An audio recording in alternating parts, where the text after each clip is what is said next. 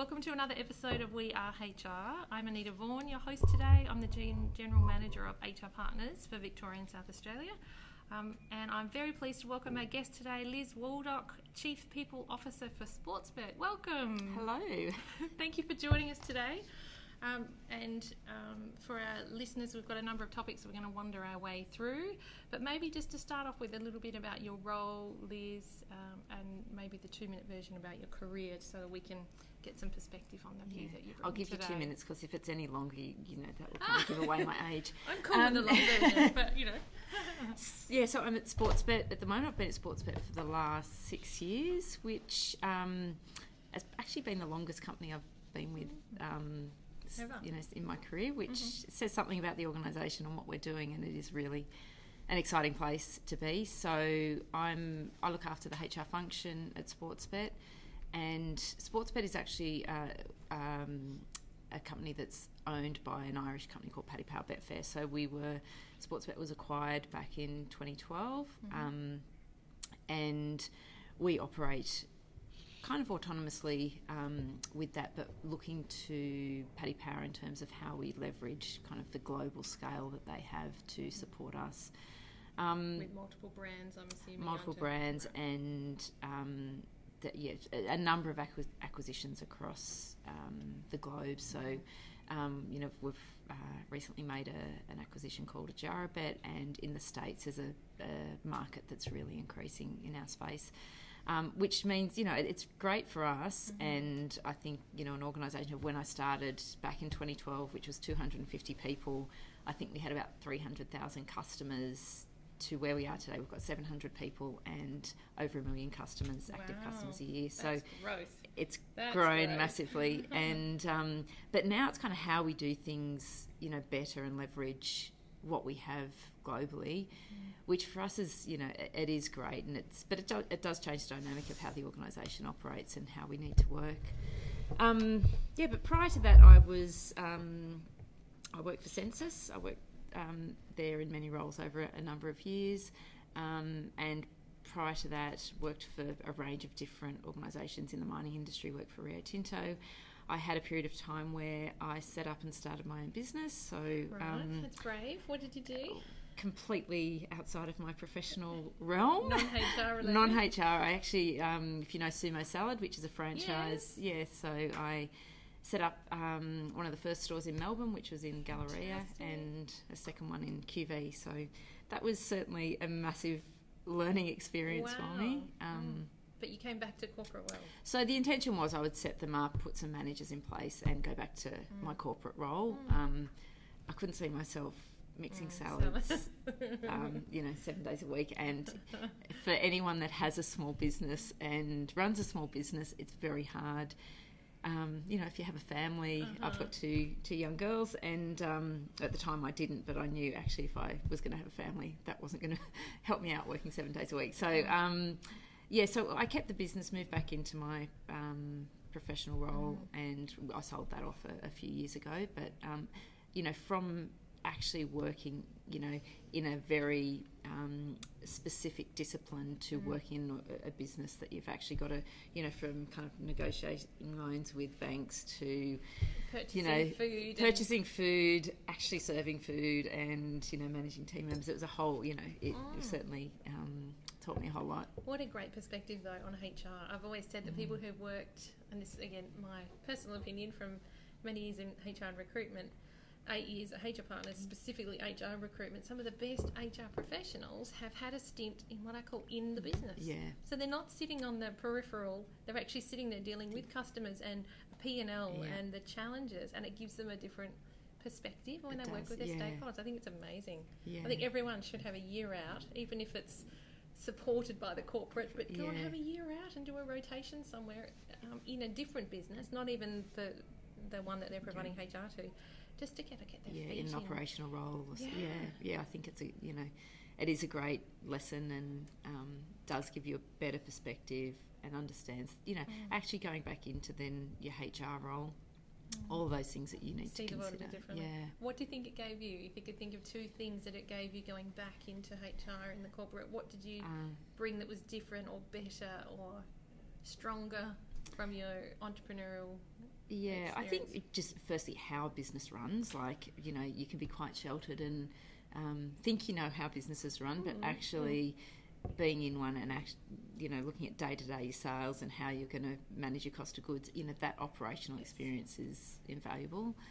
I think maybe just the varied experience and learning that you have to do really quickly and be able to change that really quickly. So kind of what you're doing today, tomorrow may be completely different. So, you know, often in corporate roles, you're working on projects that take, you know, a period of time, and you're setting a plan and that's fixed. But actually, you know, you've got to change and be agile working in a small business. So that's probably the other thing. Yeah. And what about an empathy film? Did it give you more empathy for your stakeholder groups than you had before? Absolutely. In you know, dealing with customers face to face, that's, you know, one thing that it you know, you have to have empathy for your customers, and that's often hard when you're trying to run a business as well. And also, I think just that so I'd been in leadership roles before, but this was, you know, leading from rostering to managing team members. And for leaders, you just forget about, as a HR professional, actually the multitude of things that you ask them to do as a leader. And it's actually, you know, you're spinning like hats everywhere, trying to juggle what's happening. So it did give me some empathy around, you know, as a leader, face to face, dealing with the team day to day, kind of all the things that you had to do. I completely understand, because of the role I'm in now. When you manage a P&L and you manage a team, and the sales and marketing and the customers and the customer strategies and your product can change its mind. It can wake up one day and go, I don't feel like doing that anymore. Whereas if we could sell photocopiers or sell a product that, you know, there was some fixed piece in the sales cycle, whereas in you know, recruitment, the customer changes their mind, the roles change, the industry changes, and the individuals change their mind. Everything's in constant flux.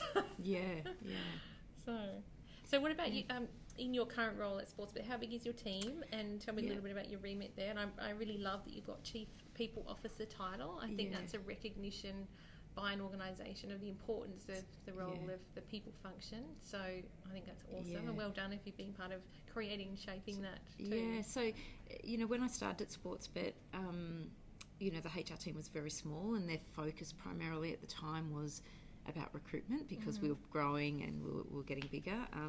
However, the CEO at the time, Cormac Barry, understood in terms of the direction of the organisation and what we needed to do to scale, and he recognised the role that HR played in that process, and kind of went about building a HR team. So Tanya Roboto, who is my manager, she's currently on maternity leave at the moment.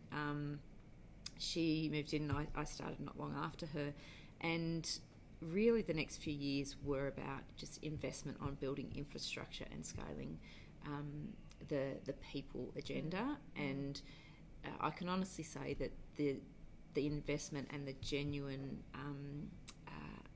care for and importance, the role that HR and the people agenda plays in the organisational strategy is amazing at Sportsbet. And within the HR function, for many years, we actually kind of drove that strategy process of the organisation, not just of the people agenda, but the whole organisation.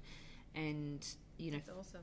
For me, you know, being part of that and understanding and walking away every day going, I actually can feel and I can see the impact that we're having on the organisation and how it's moving is something that's really rewarding. And I guess over time, the business evolved, and actually in last year, Tanya, her role extended to, she was Chief People and Customer Officer, so she actually had extended remit across both the HR function, the people function, and that's since been split, and hence my role as Chief People Officer. And that was really around how we started to connect what we did and how we led our organisation and the people function, and how we connected people to deliver outcomes for our customer. And I think it was a really big turning point for Sportsbet for us to understand what is the importance and how do we create that change within the business. With the industry changing as it was, so a whole range of competitors, people, you know, are probably very aware of, there's a range of competitors in the wagering industry, from smaller startups to large ones, to global players coming in and buying some of those smaller organisations. And our customers are, they're smart, they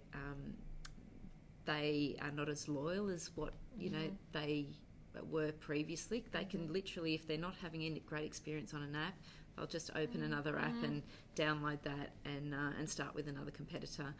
There's, we're in a heavily regulated environment where changes are happening constantly, which impact from a cost point of view, but also what we can and can't do within the industry. Can't say So for us, all of those things were, I guess really important to consider.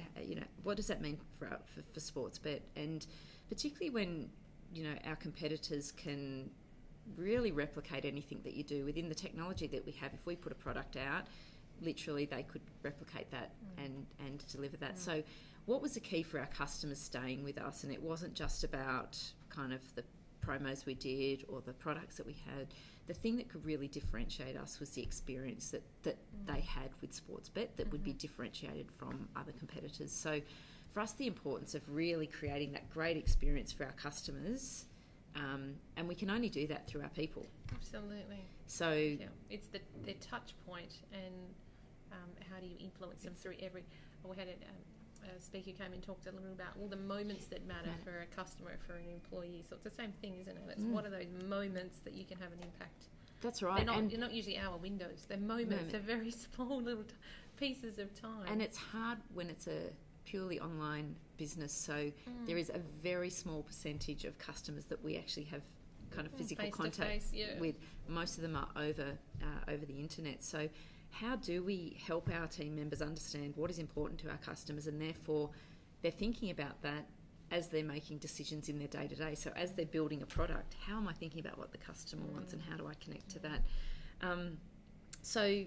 We've spent a lot of time trying to understand that and understand is our culture set up to create that environment of helping people become customer obsessed and thinking about I love, by the way, customer obsessed is just awesome.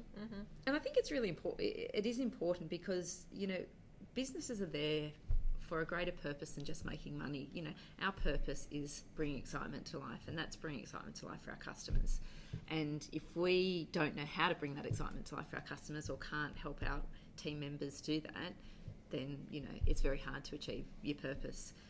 So, we went about last year kind of understanding kind of what culture do we currently have, what do we need as we kind of move through into this, this future environment and landscape, and we started to understand what that aspirational culture was, and therefore what are the values and behaviours that are going to support that. So out of that, we have 6 new unique values, and one of those is customer first and last. So that is where we're really focused, team members, on understanding our customers, understanding what they can do within their role to connect to our customers and create the right outcomes and make the right decisions for our customers. Throughout last year, I guess we launched our values, we started to embed them, but this year, 2019, is all about how do we really embed those values into the business? I know organisations are doing this all the time, and literally with varied levels of success, I must add. It can sound sexy, and it can sound implemented and sound like it's been brought to life, and a couple of surveys are run to say, we brought it to life. But I agree, and I think you can go into a whole range of organisations and see these beautiful posters on the wall, and they're pretty much that's as far as they go. And often the wording is actually the same, so kind of really connection with your team members around what does that actually mean to me. So we're very conscious that we need to know that our culture is evolving and is being brought to life, and there's a whole range of ways you can do that, and part of it is actually launching and creating those visible symbols and signals around what the culture is, but more importantly, it's the mechanics that you put in place to embed that culture into what you do day to day. So I kind of think of it as kind of codifying a culture into the way you work, and that's through all of your systems, your processes, the way you recruit, the way you recognise people, the way you reward people, the environment that you create that represents the culture, all of those things we consider as our mechanics, and we implement our culture and the values through those mechanics. So it was big year last year, but I think this year is going to be even bigger with, you know, how we go about embedding that into our business. And then how to measure it. Yes. So do you ask the customer, you know, are we better to deal with? What's the measure of that? I think it's a really great question, and I think people often stop short in that process. So they stop short of a survey, an internal survey to say, do you like working here? Absolutely. And that can tell you whether people are happy or satisfied about their job. But, you know, and you can also, I guess, assess internally against the culture. Are we making progress? Do people resonate with the values that are there, and are we making progress? But actually the outcome is, what is the customer experiencing? And one of the things that we do now, so we always communicated and our monthly results to team members, and that was primarily financial results. We have, since August last year, since we launched our values, actually lead with a customer dashboard. So it's a whole range of metrics on how our customers are feeling and the impact that we're having on our customers. So metrics like propensity to contact. So you know, we know if our propensity to contact is going up, we're doing something wrong. We're either not communicating with them, we're not giving them, you know, what they're asking for, we're kind of delivering promos that don't land with them, or we've got an app that's actually not doing what it's supposed to be doing, so therefore people need to contact us. So it's a really good metric for us to understand, are people doing the things in their job that's helping create a really great customer experience. Yeah, so it's, I think... What an interesting journey you're on. It is, yeah. But it's exciting. It feels like you've done the groundwork now for the culture piece, and now you're in the embedding phase of the culture change. Yeah. There are two things that came to mind when you're talking. One is about business rhythms. So when businesses are making change, they often will do a launch, followed by a check-in every quarter, how are we tracking to values, and maybe another survey. But embedding the cultural change into business rhythms, which would include, is it talked about at team meetings all through the organisation? Is it talked about in the lunchroom? Is it just a poster? Do we talk to our customers about our value systems, and have they noticed a difference? And again, probably more challenging in the digital tech space that you're in, but we have other clients where they've actually, HR have had a measurable to go and spend time with the customer. And say, what do you like working about with us, and what do you think about our people, and what are your favourite things about our people, and what are the things you don't like about our people, and how can we change this to give you a better experience? And that's formed a huge part of the feedback in creating the change that they want through sitting with the customer, which I think is just amazing, and but so necessary. It's logical, but often difficult to put into place. It is, and I think there's nothing better than actually for me, actually sitting on a call with a customer, so double-jacking one of our customer service agents, and just hearing what customers are ringing up about. Like, it informs me, you know, not coming from a kind of wagering background or a punter myself, it's a great insight into how a customer feels. And we kind of specify for all our team members we've got a whole menu of how you can get closer to the customer. So whether it is double jacking, whether it's we have a session where we actually do meet our customers. It's called Pints with Punters, and you know, they kind of sit around a room and share their insights on using our products.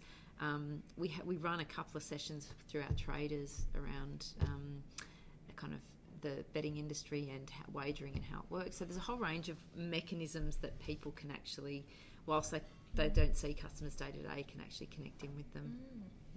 And I have a curious question. Yes. How much of wagering is a part of your employee culture? So are people on their apps in their lunch breaks? Is it quite Yeah, it's interesting because it's, you know, me, I'm not, but certainly we get there's a lot of excitement around heightened times like Melbourne Cup that we have, like any other organisation, we have some internal sweeps. We do, however, have every one of our team members has a test account, so they can test with kind of pretend dollars to find out like new products that we launch, how they're going. And I think that's really useful, and we do competitions through that, which is called Be the Customer, and there's various competitions where people challenged to do different things and can win prizes on that. I would say anecdotally that, you know, people are interested in our industry because of either interest in sport, wagering or racing. You know, that is, people are attracted that are interested in that. However, because it's a pure play online business, we get a lot of interest from technologists and analysts, and the work that we do attracts, you know, really high caliber talent around that, and they're not necessarily, you know, that's not necessarily their bag in terms of doing that. So I think it's probably no different to any other business in terms of the number of people that are punting themselves. That's awesome. Yeah. And does it come into play from a talent acquisition perspective too? Do you have people who are that's a really big draw card for the candidates? You get are highly engaged in what the business does, or do you get some resistance around wagering business and yeah, I think it's mixed. We definitely, you know, people that apply are definitely passionate about Sportsbet in some way or another, whether it is through the discipline that they're working in or whether it's through the actual product. I would guess though that there's, you know, a portion of people understanding kind of the community perspective on wagering, that there is some polarisation in terms of what, you know, from one end to the other on that, and it probably does impact kind of the number of people that we acquisition front. Yeah, and I think that, you know, that your values need to be aligned to the organisation's values to join. So you know, for us, our values are really important for people to understand as they're coming into Sportsbet. And alignment there will mean a totally different level of engagement, and which will impact the customer anyway. So I can see the link there. I was just thinking about your comment about the appeal for people who are techie and digital. Is a really large part of your workforce digital tech people? Massively, yeah. Wow. So what does it look like? Am I picturing like a Google where it's very innovative and you know, people have got their headphones on and they're in their own space, or am I picturing quite an outgoing social community? What does it look like? It's a bit of a mix, actually, and we did some work a number of years ago to understand, you know, what our value proposition is, why people came and why people stayed at Sportsbet. And there was a couple of things that were really outstanding in terms of why people came or wanted to join Sportsbet and why people stayed. And one was around ambition, like they wanted to work for an organisation that was ahead of its game and, you know, kind of striving to be number one. They wanted to be developed in their roles and see progression in their roles, and felt Sportsbet was an organisation that provided that challenging work to do that.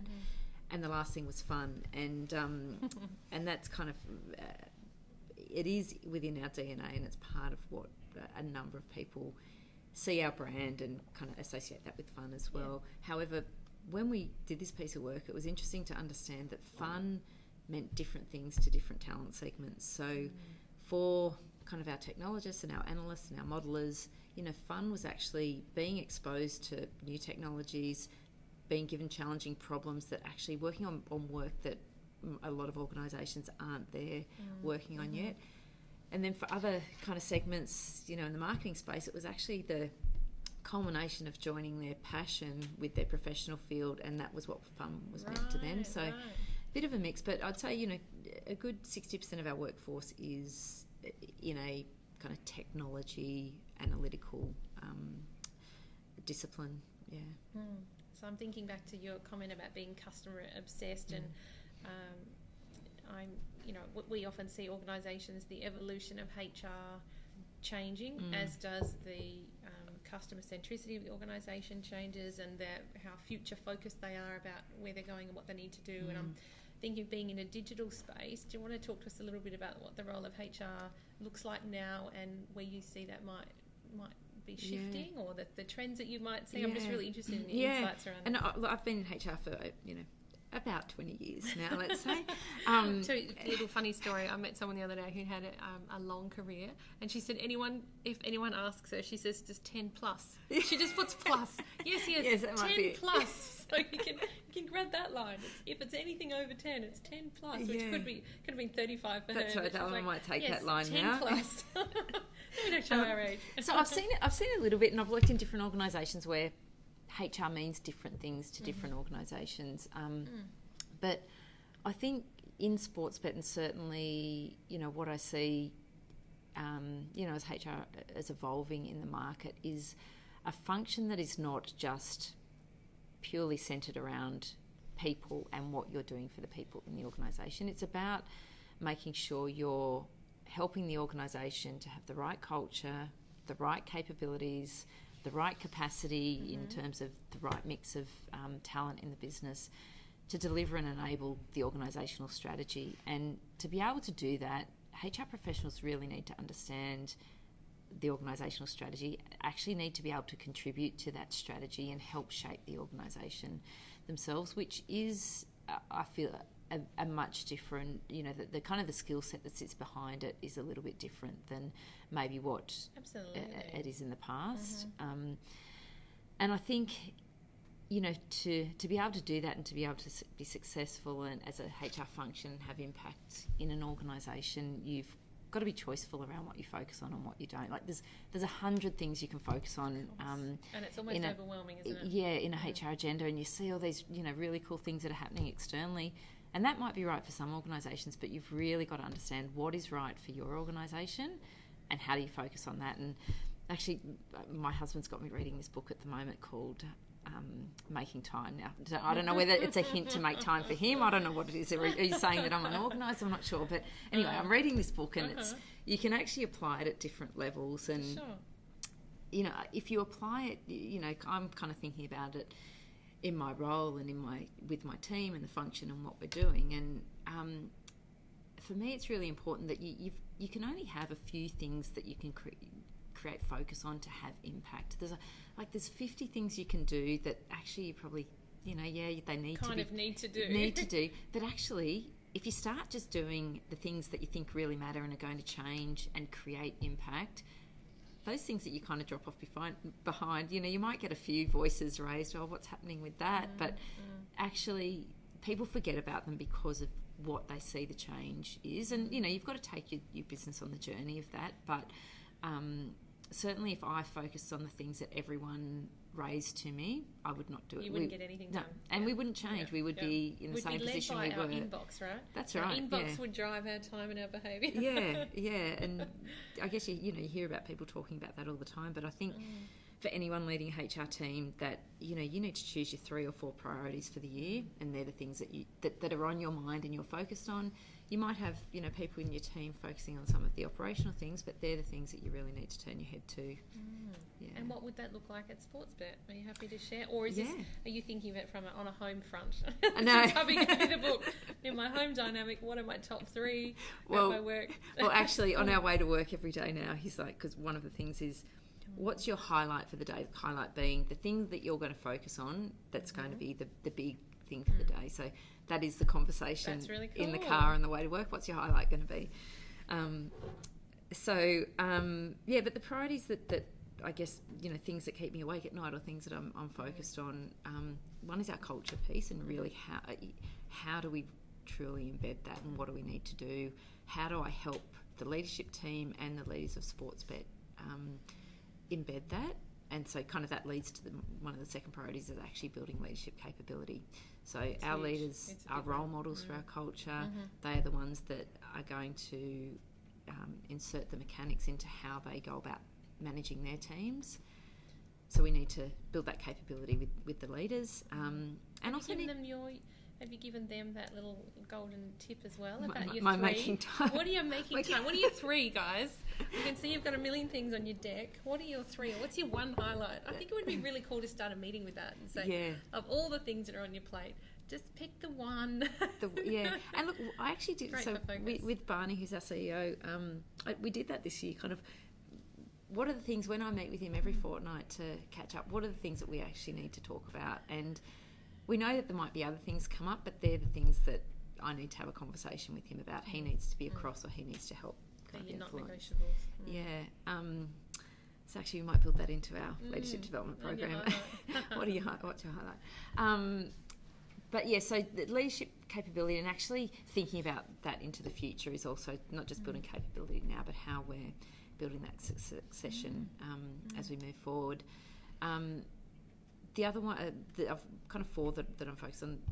Other one is around how we're reshaping the organisation to help transition and move into the future. So how are we working in and leveraging global as we can?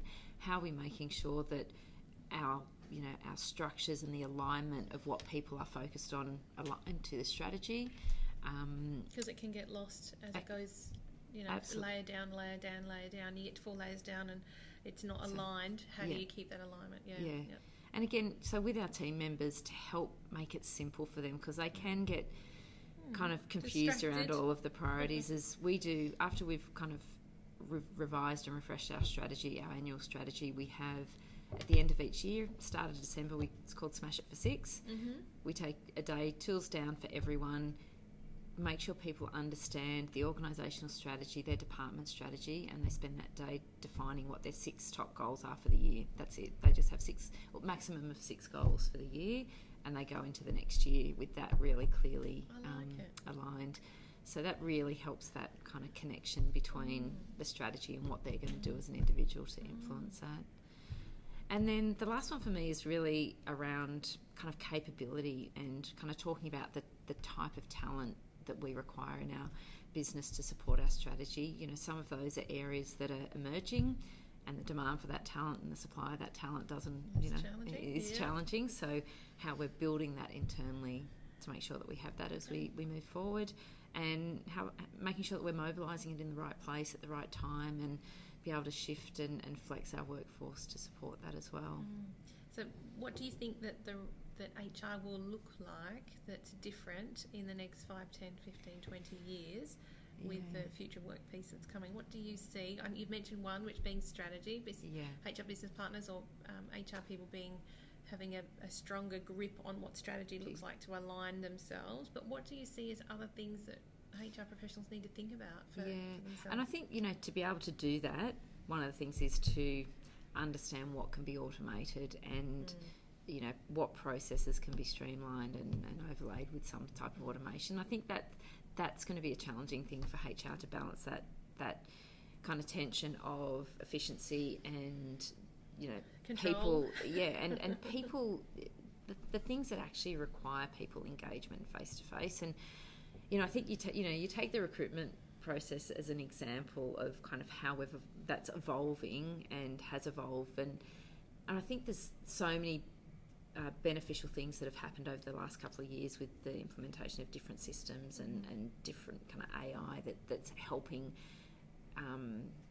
expedite some of the processes around recruitment. However, there's that fine line which kind of falls over. We actually just had a conversation with my team yesterday around our process, and kind of we did what's called a reflect, learn, improve, what's working, what's not working. And we'd implemented a number of things that helped us kind of filter down through with technology to get a really sharp candidate pool, and so by the time we get to the manager it's really quite tight. But actually when we mapped it out, it was like a candidate doesn't have a human touch point until well within the process, and how do we feel about that? And so I think that whilst there's massive benefits with what systems can do to help create efficiencies in HR, there's kind of that balance and line between what is it impact. I completely agree. Sitting in that recruitment and HR space, I completely agree.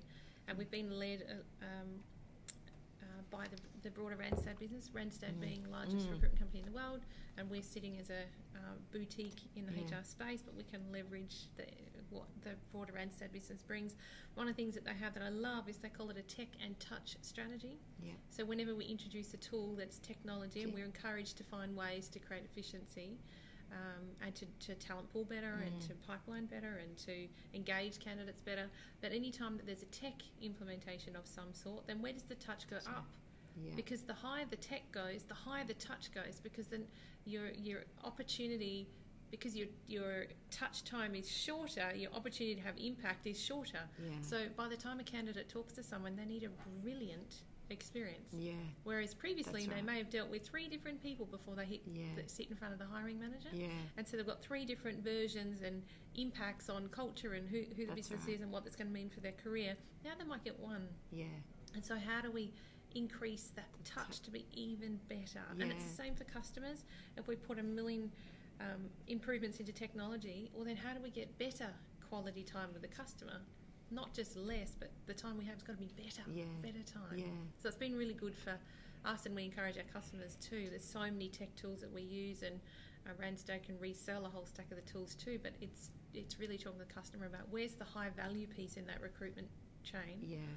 And where are the pieces that you just can't afford to pull out or to reduce touch. Yeah. Yeah, I think it is interesting, and so I think that's one of the things that kind of, as kind of HR teams are reshaping, it's something that we need to be mindful of. And I think this probably goes to kind of the strategic component of what we do within HR is, you know, for what purpose are we doing things? And you know, you kind of, maybe it was before we went live with this, but we were talking about before, you know, doing surveys and, you know, getting people's feel of how they feel about an organisation. And that is one thing, and it is important. You want people to come in and enjoy what they do, but for what purpose are you doing something in an organisation? And it is, you know, there is a whole heap of research around engaged employees, you know, the service profit chain around, you know, having engaged employees, which links to great customer outcomes, which links to greater profit and shareholder value, which is very relevant. But what engagement is a whole range of things. It's not just making a team member happy. It's about how they connect to the customer, how they understand the outcomes that they're delivering, and, you know, how you support them in doing that. So I think in some ways the engagement, the focus on engagement has been lost in some companies around what you need to be focusing on. I think HR teams just need to be mindful of that. What do you think, kind of in your experience with meeting a whole range of HR professionals out there, they're looking for in a job, in the HR from a candidate arena, perspective? from a candidate, Sure. I think it's changing. I think it's much more about opportunistic. What can I learn here? What can this role bring me? Whereas I think that previously it was about, I really need a really good role that's going to be stable with a great employer, and I'll be grateful to be there for long tenure like you and I, 6 and 8 years in a business. Whereas I think people are getting itchy feet within 18 months if the part of their toolkit that they wanted to evolve while in that business hasn't been evolved. So I think they need to feel valued. I think they need to feel that the organisation is aligned from a value perspective. So that's, you talked about with Sportsbet, people joining the business who really can intrinsically align to what it is that you're doing, and that's getting stronger and stronger for people as they become more, use the word mindful before, that mindfulness piece is really becoming a really big part of our culture. So I think there's a little bit more what's in it for me than there has been before. What does this mean for my career? What does this mean for the next step for me? Is this role going to link to the next step, or what about the role ahead of that? Maybe I need to think 2 years out. So it's which is not really different to any other discipline that we kind of look at as, and it's, you know, for us, development is such a big part of our proposition and what people are expecting in an organisation. So that, you know, they want to go, and, you know, there's obviously, people think of progression through vertical promotions and vertical moves, but there's a big part for us around the skills that people develop and how they're the work that they're working on and what that's providing them to stretch and extend and grow themselves, which is just as important as that. Absolutely. You know, with the view that actually they'll do that here, but then their next kind of vertical progression may be outside of the business. You know, before pre-GFC, we saw it all being about vertical moves for people. And then post-GFC, when people started to think about, well, whole layers were pulled out of organisations, whole businesses were acquired and downsized or disappeared, salaries were tightened up, people were triple hatting instead of double hatting or single hatting. What people started to do was, like, what's my sideways move now?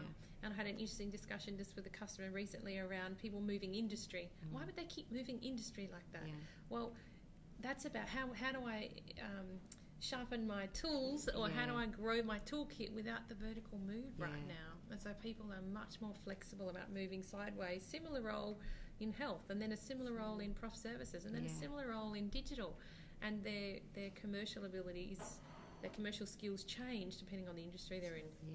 So from a client perspective, it's actually really interesting in being able to point out to them the difference between an HR practitioner who's been in public sector and private sector. That gap is narrowing now because of businesses needing to do things differently. And just to be really flexible around what industry somebody has been in and what that's given them that will bring to the table for the new organisation. I think that's been really interesting. I think there's perceptions that are just getting busted very quickly around some industries and what that means. But candidates, from a candidate perspective, is much more what's in it for me now than ever. And I've even changed the way that I would coach a senior candidate in choosing the next role. It's once upon a time the role came first. So what's the role that you want? What does that look like? That's now third on my list. The first one is, do you align to the organisation? What does the organisation do? Is that a value fit for you? Are you going to be inspired by that? Because it actually matters. So have a look at organisation and what their mission and vision is, and that links to culture. Actually, people will ring me and say, "Hi, have you heard of Business X before?" Yes. What's the culture like in there, Anita? And it might not be a role that we're recruiting for, but they'll ring us because we just get so many insights into so many businesses. And the second one is the manager fit. So have a look at the person who you're going to report through to. They'll have a look at them on LinkedIn and have a look at their background and who do they know that's worked for that person before.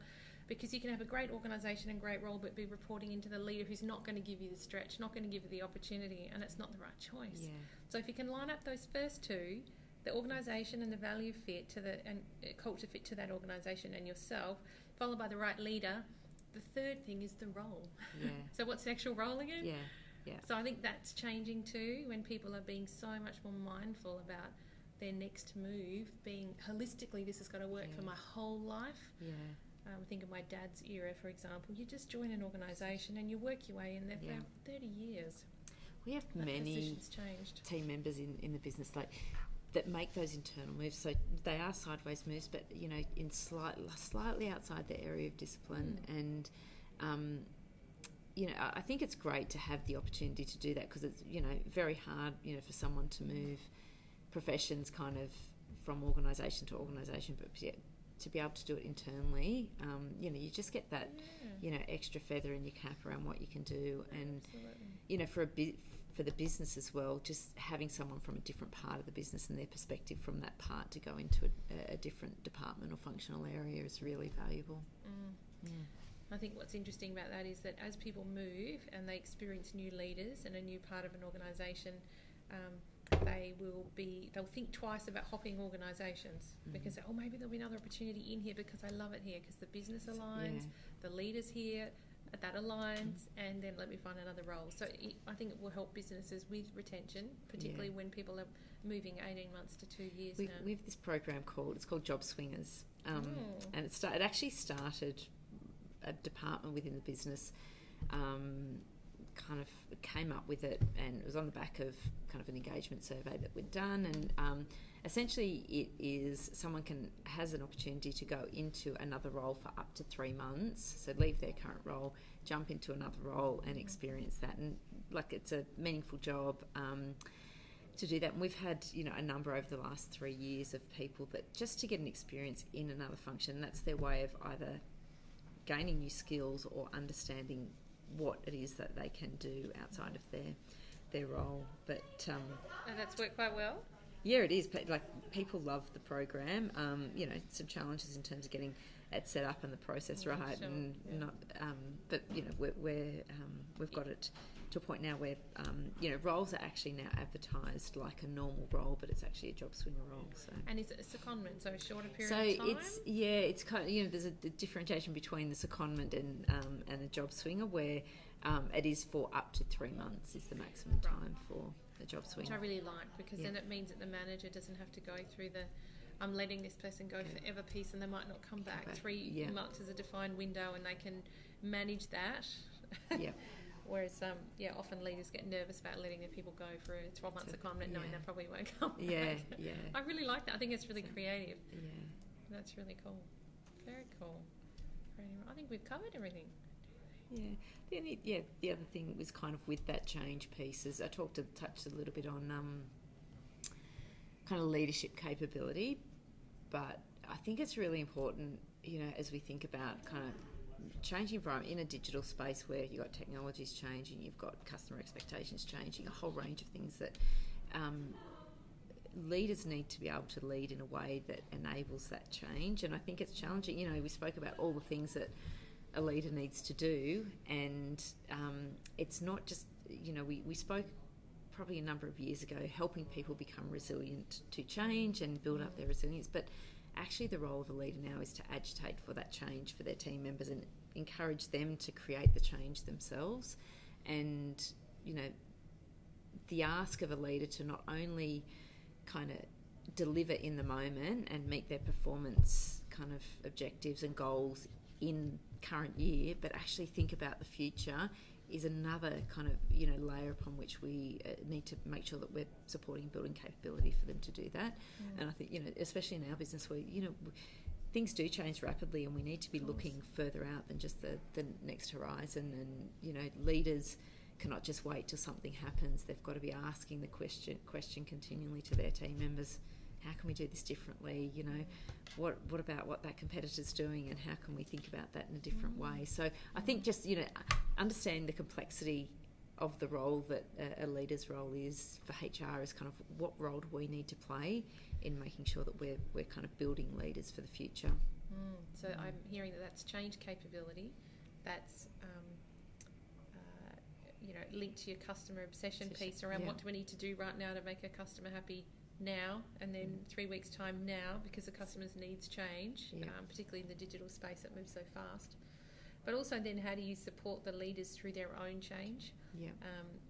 And I've seen over the years, and you've probably seen this too, that HR people often get the least support through their own change, because you're constantly sitting with the business doing change in the middle of, you're sitting in the centre of the restructure and the OT and the redundancies and reshaping, and the support that you would give to your leadership team to help them through change, which is from scripting their discussions through to how do they feel about it and where are they on the emotional journey. How often does HR get that support when they're in the middle of the change? Yeah, it is often the conversation that we have. And we do, you know, checking, like, are we not the... you know, the carpenter's family, where my dad was actually a carpenter or a builder, and, you know, our house was the one that was always just still needed that thing to be fixed. But I think it is something that you need to be conscious of as you're leading a HR team. Are you developing your team as much as you're developing the rest of the organisation? And are you creating the time for that to happen as well? And what support do you need to facilitate that change for many others? Because I think it does often... the HR role really is a business role in so many ways. It just happens to be called HR. But you really got to know everything the business leaders know and sit on the edge of that and coach them whilst facilitating a change. It actually is really big. I had the privilege of seeing that. I worked on the Origin Energy transformation team when they outsourced for the first time, which is a huge deal for Origin to outsource. And I just saw how HR was involved in every little piece, and we had to support each other. So at the end of the day, if someone was in tears, that's okay, because they've had a rough day. If a line manager was upset, we would be there to support them all the way through, but we had to support each other as a really close-knit community. I think there were like 15 of us on the change team, but we had to support each other because of so much change and stress, and other people's anxieties found their way through to us, and we were meant to support them and hold their hand. I think it's, it is interesting though how organisations start to move through that. Well, once they've started some change and you get to build the capability with leaders where it's actually a normal daily question around how can we do this differently, which is a change. And if you do those small incremental changes, I think businesses become... Well, certainly I feel, in Sportsbet in the time that I've been there, actually it kind of happens without too much angst or stress around it. And, there's constant movement. And so I think that's just, most organisations will be moving in that way. And I think that perhaps you talked about preparing your HR people for the future. I think that would be something we would need to support them with for the future as well. How do we build not only their change capability, but their... resilience, and how to support each other better through such significant change. I think that would be something we need to think about. along with everything else we need to think about, right, Liz? Thank you so much for coming in. I really appreciate your time today, and again, the generosity of giving your time. We know that in roles like you have, it's incredibly busy and there's a lot of things to juggle, and you have to tell your husband on the way home that the highlight today, the thing I needed to get done was a podcast with retail partners. And I had fun doing it, and that's the thing about highlights. They're not just horrible tasks, they're things you really want to do. Awesome. Well, thank you. It's been a pleasure to meet you and to spend time with you today. I really, really appreciate it. And I'm sure that our listeners will be able to pick up a few little nuggets of things that they can think about for themselves, or even just broaden their own perspective on what might be going on in another organisation right now, for them to think about as they go through their own journey. So thank you so much for your sharing. No, thank you for having me. And we hope to have you back sometime soon. Great. Thank you. See you.